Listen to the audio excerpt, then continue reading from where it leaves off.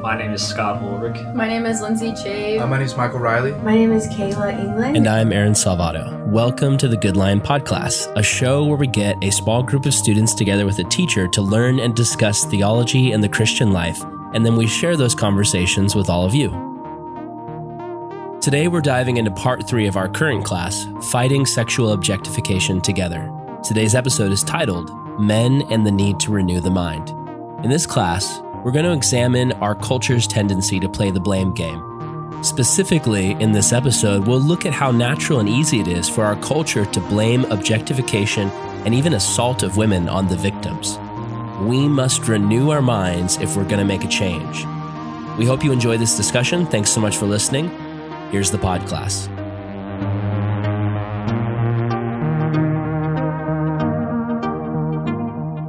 I want to talk about something that is a huge problem. We tend to, when it comes to objectification in culture, we constantly, as a society, find ourselves playing the blame game. People love to put blame on the objectification of women on women. We have some who say, it's the woman's fault. This is a horrible thing that's been said in culture, but it's been said. If she didn't want to be assaulted, she shouldn't have dressed that way. That is horrible, and it's so wrong. But many politicians and pundits make that very point. They blame the victims. Our culture has a problem. You see, our rhetoric, when we say these things, actually contributes to rape culture. I've heard young men who've been influenced by politicians and the media say these things. The reality, though, is we men need to renew our minds. Faulty logic and unbiblical thinking we pick up from childhood influences in media can contribute to the objectification and harm of women who are made in God's image. And men can say, she didn't want to get assaulted. She shouldn't have dressed that way, or she had it coming to her. She was acting like a prostitute. Here's why this is horrible logic. So by this logic, we think sex is something that can be stolen. Therefore, if somebody dresses in a way that is sexual, they deserve to have it stolen. Let's think though, can money be stolen? Yeah. So is our logic that if a guy dresses in a wealthy way where he's flaunting his wealth, that he deserves to be robbed? No, absolutely not. They did a study where they took things that rape victims commonly hear after the rape, and they replaced the scenario with the idea of what if it was men who had their wallets stolen? And it's this crazy reflection of where our culture is at. These are actual things that have been said to rape victims. But again, they replaced the terminology with, instead of a rape victim, it's a man who got his wallet stolen. So one is, I think that guy I know just stole my wallet. And the response is, well, do you have proof? What were you drinking that night? What were you wearing when this happened? This idea that women need to be hyper aware of how they dress. Here's another one. But he seems like such a nice guy. Plus, he already has a wallet. Why would he need your wallet? Questioning girls who come forward about their assaults. For many women, it's the first instinct of people in culture is to doubt the woman and defend the man. Here's another one. Are you sure that you didn't just give him your wallet and now you're embarrassed about it? Maybe there was just some miscommunication. Or another one. All guys want wallets. It's just in their nature. Maybe you shouldn't have had a wallet in the first place. It's basically boys will be boys. It's not their fault.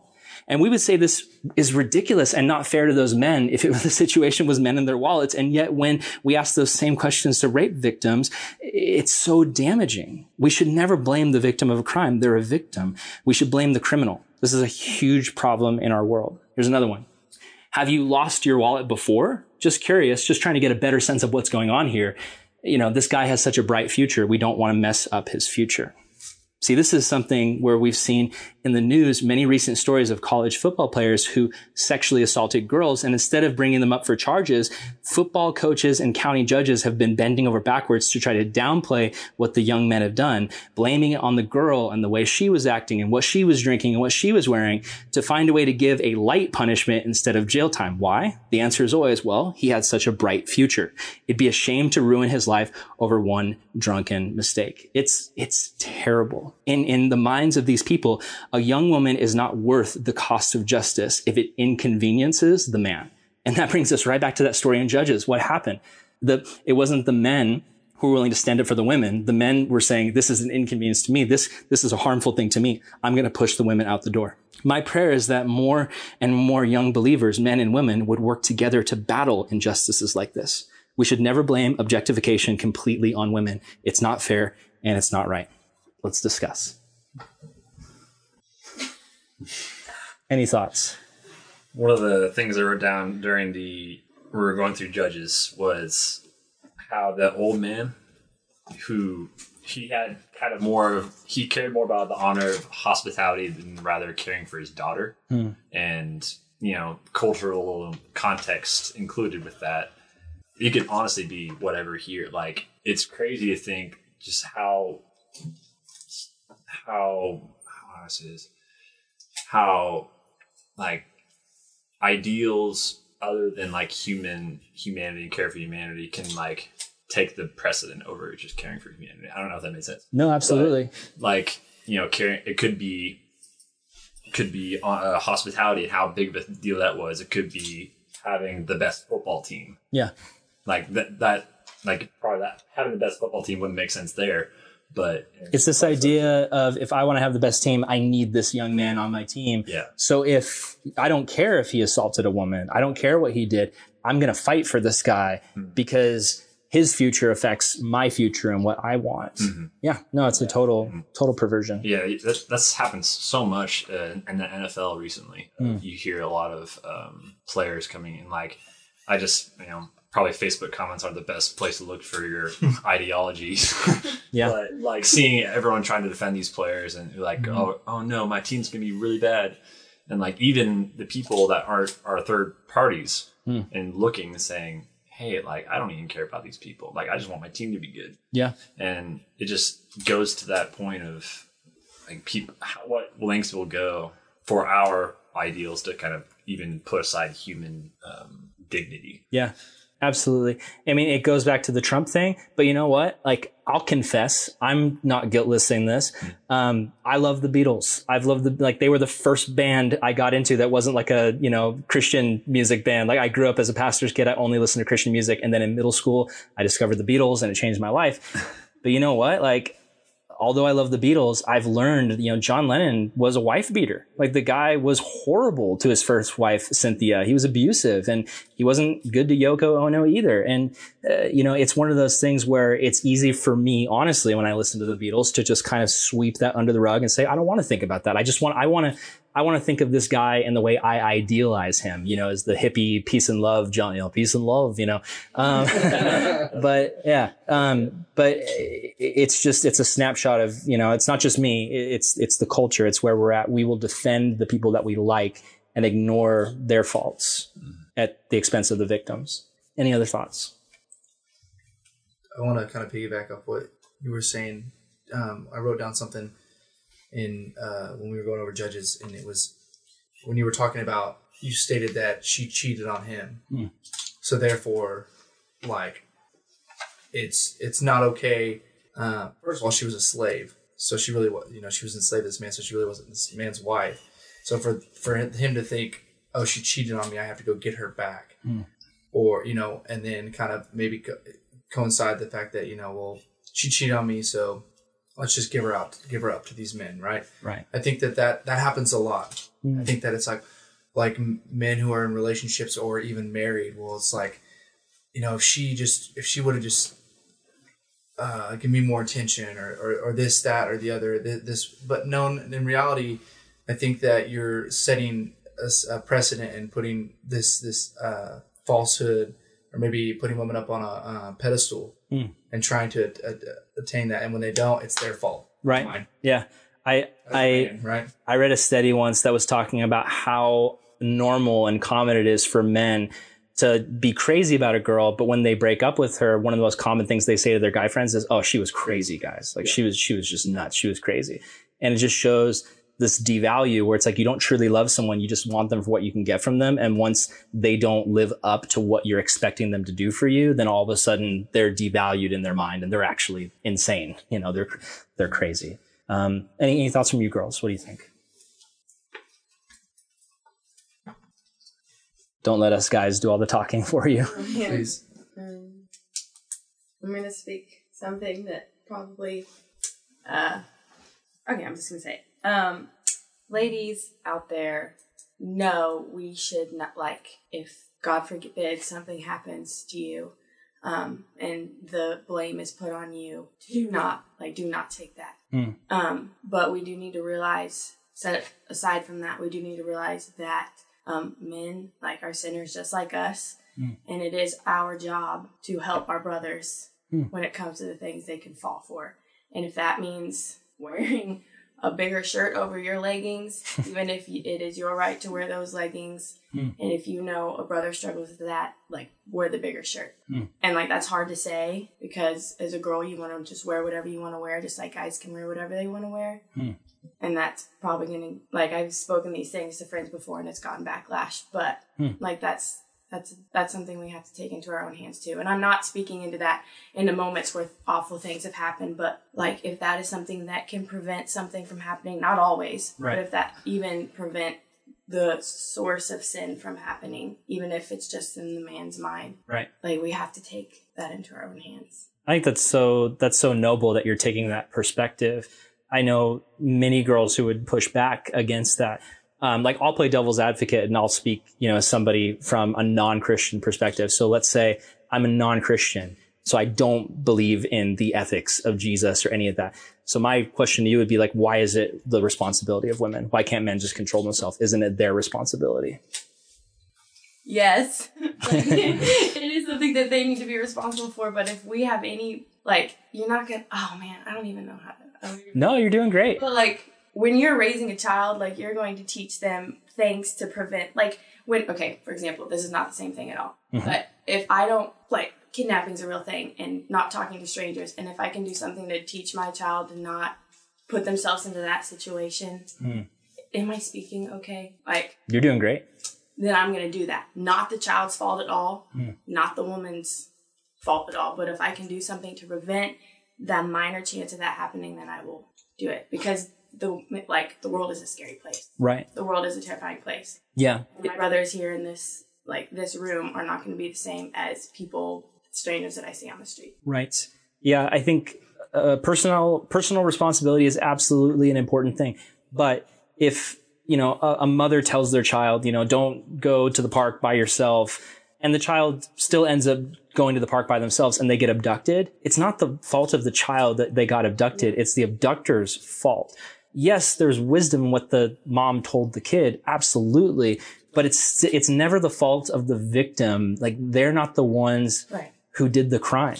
And so, for women, it's important, I think, to recognize, just as a guy, that it's never the fault of a woman if a man objectifies her. Yeah. That's the responsibility of... No. I'm piggybacking on what you're saying. Yeah. But it's never the fault of a woman if a man objectifies her. But you're pointing out an amazing thing, that there's wisdom to be had for women to recognize that, I'll say this. So, like, from a non-Christian perspective, it's hard to make this argument. But if we're making a Christian perspective argument, I think it's a beautiful thing, because we can say to women, God created you in his image, and a part of your role in the world is to love the people around you, including the men. And knowing that men struggle in this area, a great way that you can love them is just to be mindful of that, and to do things that or to act in a way that, you're being conscious of saying, like, I don't want this guy to stumble, so I'm going to act in a way and present myself in a way where I'm mindful of the fact that he does stumble, and I don't want to trip him up. I think that's a beautiful perspective, Kayla. That's awesome. Thank you. That's definitely, like, that whole idea that Paul speaks of eating meat in front of people that basically, in that context that he's talking about, were vegetarians, and, like, it's actual, like, if you're causing your brother to stumble, that's sin, basically, and, like, you're not helping your brother, and all things are permissible, but not all things are beneficial. Right. And I think, Kayla, what you touched on was, like, crossing, like, going over towards, sexuality, and, like, how guys need to help girls need to help guys, and, like, going to, like, helping your spiritual brothers and sisters within the Christian context. Outside of Christianity, I don't think that really, if at all, applies. Right. But it should. But that's not where the people are at. Yeah. And they don't have the cross at the center of that. So, but I think that's a really good point, and I hope that the guys could also extend that same amount of care for women in that as well, that we can definitely fight objectification on our side, because I really want to hold that, and help the ladies out. I'm still not guiltless, like you're saying. Like, it's a fight.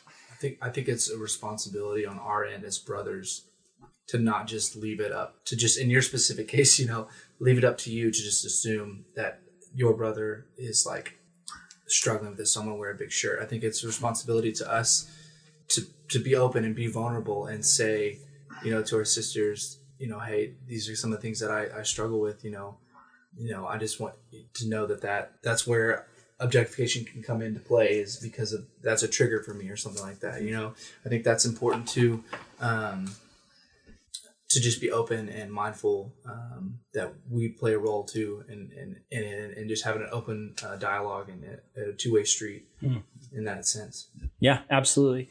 One perspective that came to me, it's later on in my notes, so we're skipping to it, but I think that if you knew somebody who was dieting, somebody who was trying to lose weight and their biggest temptation was chocolate cake, and they told you, oh man, chocolate cake, like when I see a chocolate cake, I eat the entire thing. I have no self-control. Like, please keep chocolate cake away from me. Like, help me. If then at the next get together, you bring a massive chocolate cake, you're not really truly loving your friend. And I think, you guys here in this room, you're singles. And so, for you guys, you're on a sexual diet, if we're honest. Like, there's a sexuality that's created for marriage. And while you're not in that, the Christian goal is it's abstaining until marriage. It's waiting until marriage to engage in sexuality in that way, in that expression of sleeping with somebody else or doing other sexual things with another guy or another girl. And so if we have that in mind, like our friends we're dieting, then we shouldn't do anything, whether it's a guy or a girl, to trigger one another and to put that chocolate cake in front of one another, if you will, to cause that hunger in that way and that desire. And again, you guys are a group that I think does great with this, but I've seen a lot of other, people who they struggle with this, and it's hard for them to say, why should I put what I want to wear and what I want to do and how I want to post on social media aside just to help somebody else? Like, I think that the highest God of our age is independence and self-expression and individualism, and we want to just be whoever the heck we want to be. But I think we see that it's not the way of Jesus for a Christ follower to do that. The way of Jesus is self-sacrifice, and it's being sensitive to one another. Just in the same way, if I knew one of you guys had a huge problem with alcohol, I'm not going to be drinking a ton around you and inviting you, hey, come drink a bunch with me. It's the same thing. I don't know. Any other thoughts from you guys? I have a story. I grew up in Southern Arizona where it's like hot all the time. And so at school we didn't have a dress code necessarily. It was like, don't show anything you shouldn't show, basically. And it was just like, you took it how you wanted to take it. You mean like ankles? If that's how you felt, that's how you felt. It wasn't. Whoa. That was a joke. Yes, I know. But like, there wasn't. It was just. That's what it was. You could like, if you had a problem with your shoulders showing, you'd cover them. If you had a problem with your legs showing, you'd cover them. But if you didn't, it was fine.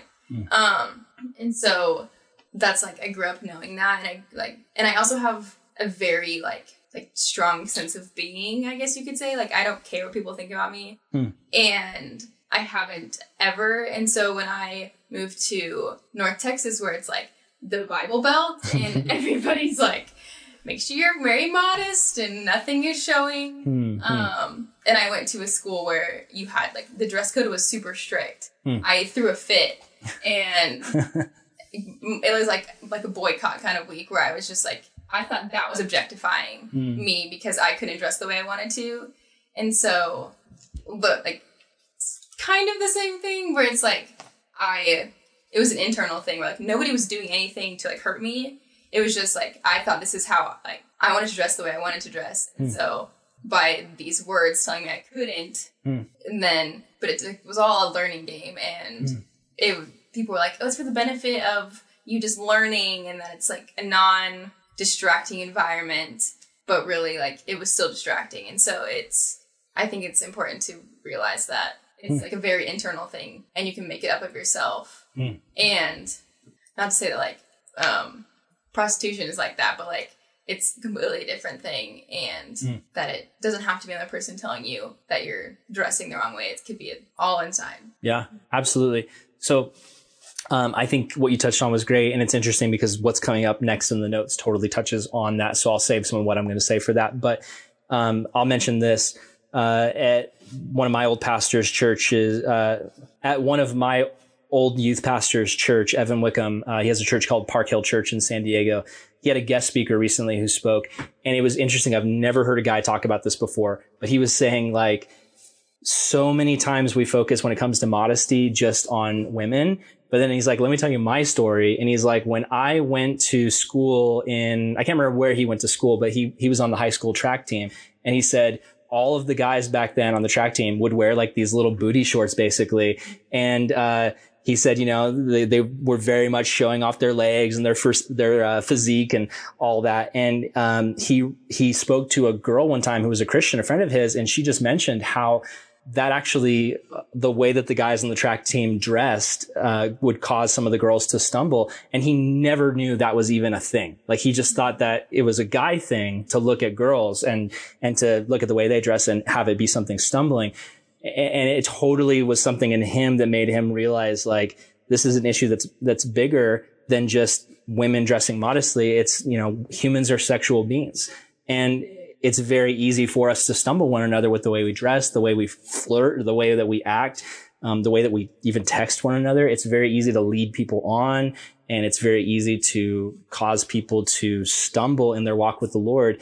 And sometimes we don't even realize that we're doing it because we're so focused on ourselves. But I think that's just a part of maturing. And that's what you're describing, is like that maturing where at one point it wasn't even an issue, but now you're starting to see, like, okay, this is a way I can just simply love the people around me by being aware of this. Does that make sense? Mm-hmm. Yeah. Okay. Thanks for listening to episode 3 of this podcast. Stay tuned for next week's episode as we present a challenge to an idea that is currently popular in culture and the current new wave of feminism, namely, that freedom from sexual brokenness is found in sexual liberation.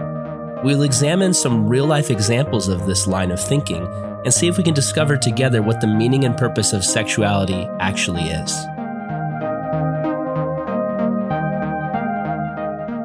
We hope that this class has been helpful to you, and we'd like to produce many more. If you want to support the work and help us make more great pod classes, check out goodlion.io/support. Also, if this episode has stirred up any questions in you, we'd love to do a Q&A episode responding to your questions in this series. So if you can send a question to our Instagram account, goodlion.io, or send an email to goodlionnetwork@gmail.com, we'd love to respond to your questions. The Good Lion Podcast is a production of CGN, or Calvary Global Network, and Hesed Creative. We are a nonprofit podcasting ministry run by a team of volunteers that seeks to bring quality, Jesus-focused content to the body of Christ. For more awesome podcast content, as well as articles, educational resources, and more, check out our website, goodlion.io. Thanks, guys, and remember, never stop learning.